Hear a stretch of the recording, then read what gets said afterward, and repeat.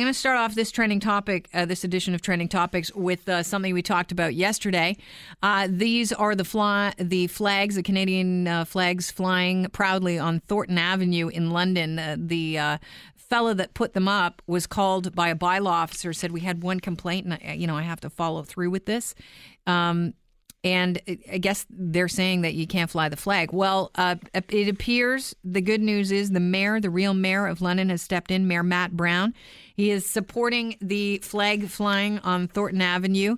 There are 15 along the avenue, and neighbors began pooling money to pay for more flags to dress up the street ahead of Canada's 150th celebrations. After the first 6 went up, one of the neighbors complained, right? I mean, I can't believe the bylaw officer didn't laugh and hang up and say, it's our birthday. Canada? Exactly. Why do you hate? So the mayor gave a little call to the gentleman, Mr. Skinner, who put up the flags, and he said he thanked me for my civic pride, and then he said he was going to make some noise about it, and later on he called and said he talked to the CEO of London Hydro, and the gentleman has been given me 100% approval to continue installing the flags on their hydro poles. That's where he's been putting them. And he's just apparently going to rent his own scissor truck and put up more flags. I'd love to see Buddy, who made the complaint now, that the street is going to have even more flags. And the community's rallied basically against him. Here's what I don't like, though. The flags are only going to be allowed to stay put until after Canada Day. It's our birthday all year. Why do you have to take it down after Canada Day? I guess because one person complained. Well, I guess also you don't want them to sort of get into tattered disrepair and whatnot. But I'd leave them up there for a little while. I'd leave them up through the year. And what's going to happen to all of them when they're done? I guess they're. Can we keep them in a community so that they can go up next year around Canada Day? Maybe. I was surprised. What? That's a good idea. Scissor truck. You asked me how much does it cost to rent a scissor truck? Yeah, how much? Like between $100 and $200 a day. Wow. Based on the research that I've done, and. I don't know how long you would need it. Maybe if you needed a week, I found a site that's renting them for $375. All right. Well, you might want to alert Mr. Skinner because he's looking for a good scissor truck. You know, it's amazing the difference a year can make. You look at your life last year and you look at it now, Chris, and you think, boy, oh boy, what a difference. Yeah, you're telling me. Amy Schumer must be thinking that today. This is the same time last year she was on with Jimmy Fallon talking about her boyfriend, Ben. I met your boyfriend backstage, and he's a very nice gentleman. Isn't he nice? He is. I think he's cool. Do you enjoy? Is everything working out well? Are you enjoying him? We're great. We're really good. We met and totally fell in love, and it's been really good. And it became viral internet news. And I think saw you it's everywhere. Right? It's because I think he's really cute, and I think people were like, what? Like dating? He has all his teeth? Like people were shocked.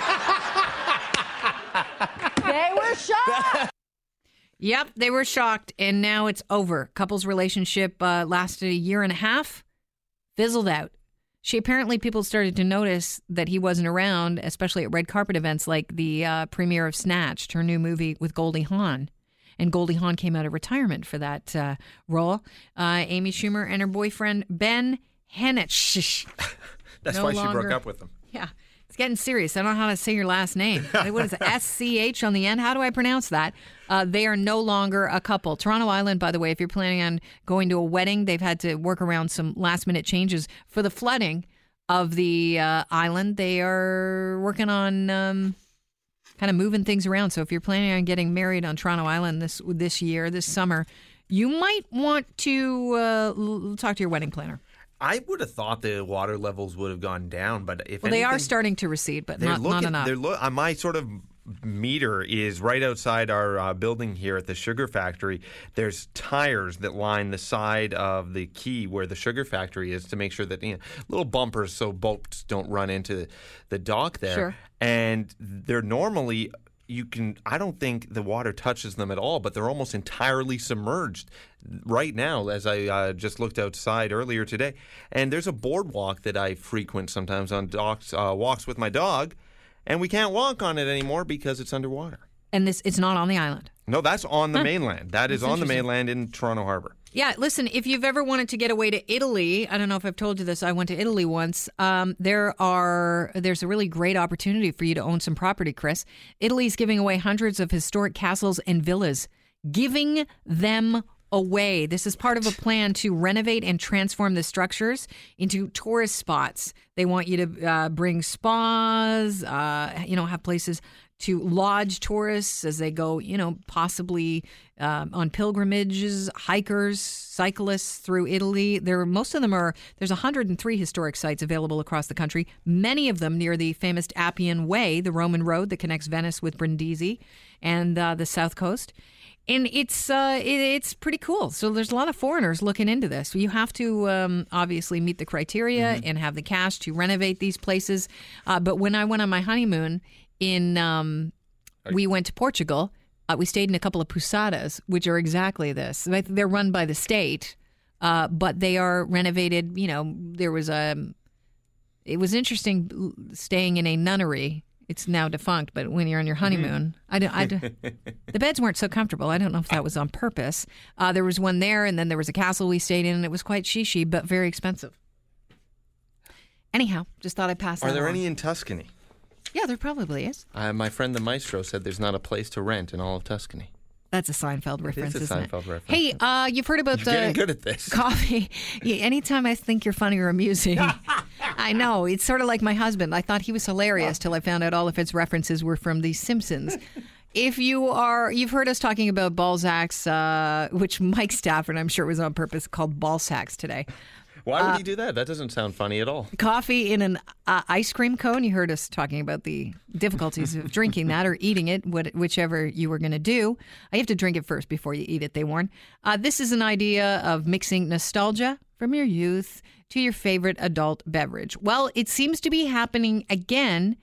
The idea is to mash up a bouncy castle meets a pub from your favorite cartoon. Have a listen. I like most the way it is, all right? And I ain't changing it for any Dame, Skirt, Susie Q, or Face Mesa. Yeah, Moe's Pub. It's a blow-up inflatable pub, so like a bouncy castle, but you can actually go inside it. And right now it's on tour. It's traveling around Ireland because there's not enough pubs there. So why not sit in an inflatable pub? Give me a break. Anyhow, they're authentic, apparently, and they're considering selling them between $3,000 and $6,000. You can rent one for $500. That'd be kind of cool at a wedding. I got to say, going into Moe's Tavern. They fit about 60 people. What? Yeah. And that's more people than you see in Moe's. That's Think true. about that. Moe's is always empty. Yeah, 4 or 5 drunks at the bar. Yeah. So this is going to have a trial run traveling around London, Los Angeles, and Dublin. Bring Anyways. it here. I wonder if they're going to serve the Flaming Moe. Yeah, the Flaming Homer.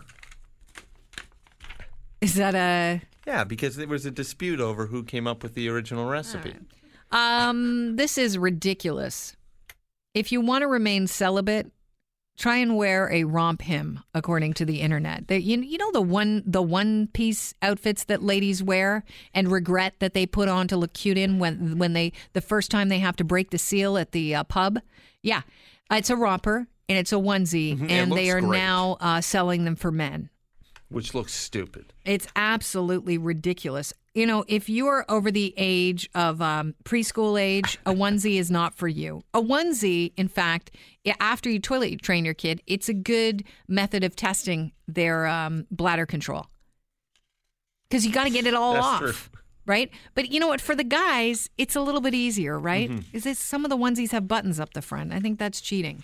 That is cheating. But, you know, like a child's onesie Yeah. actually has buttons along the crotch. So you can just snap out the bottom.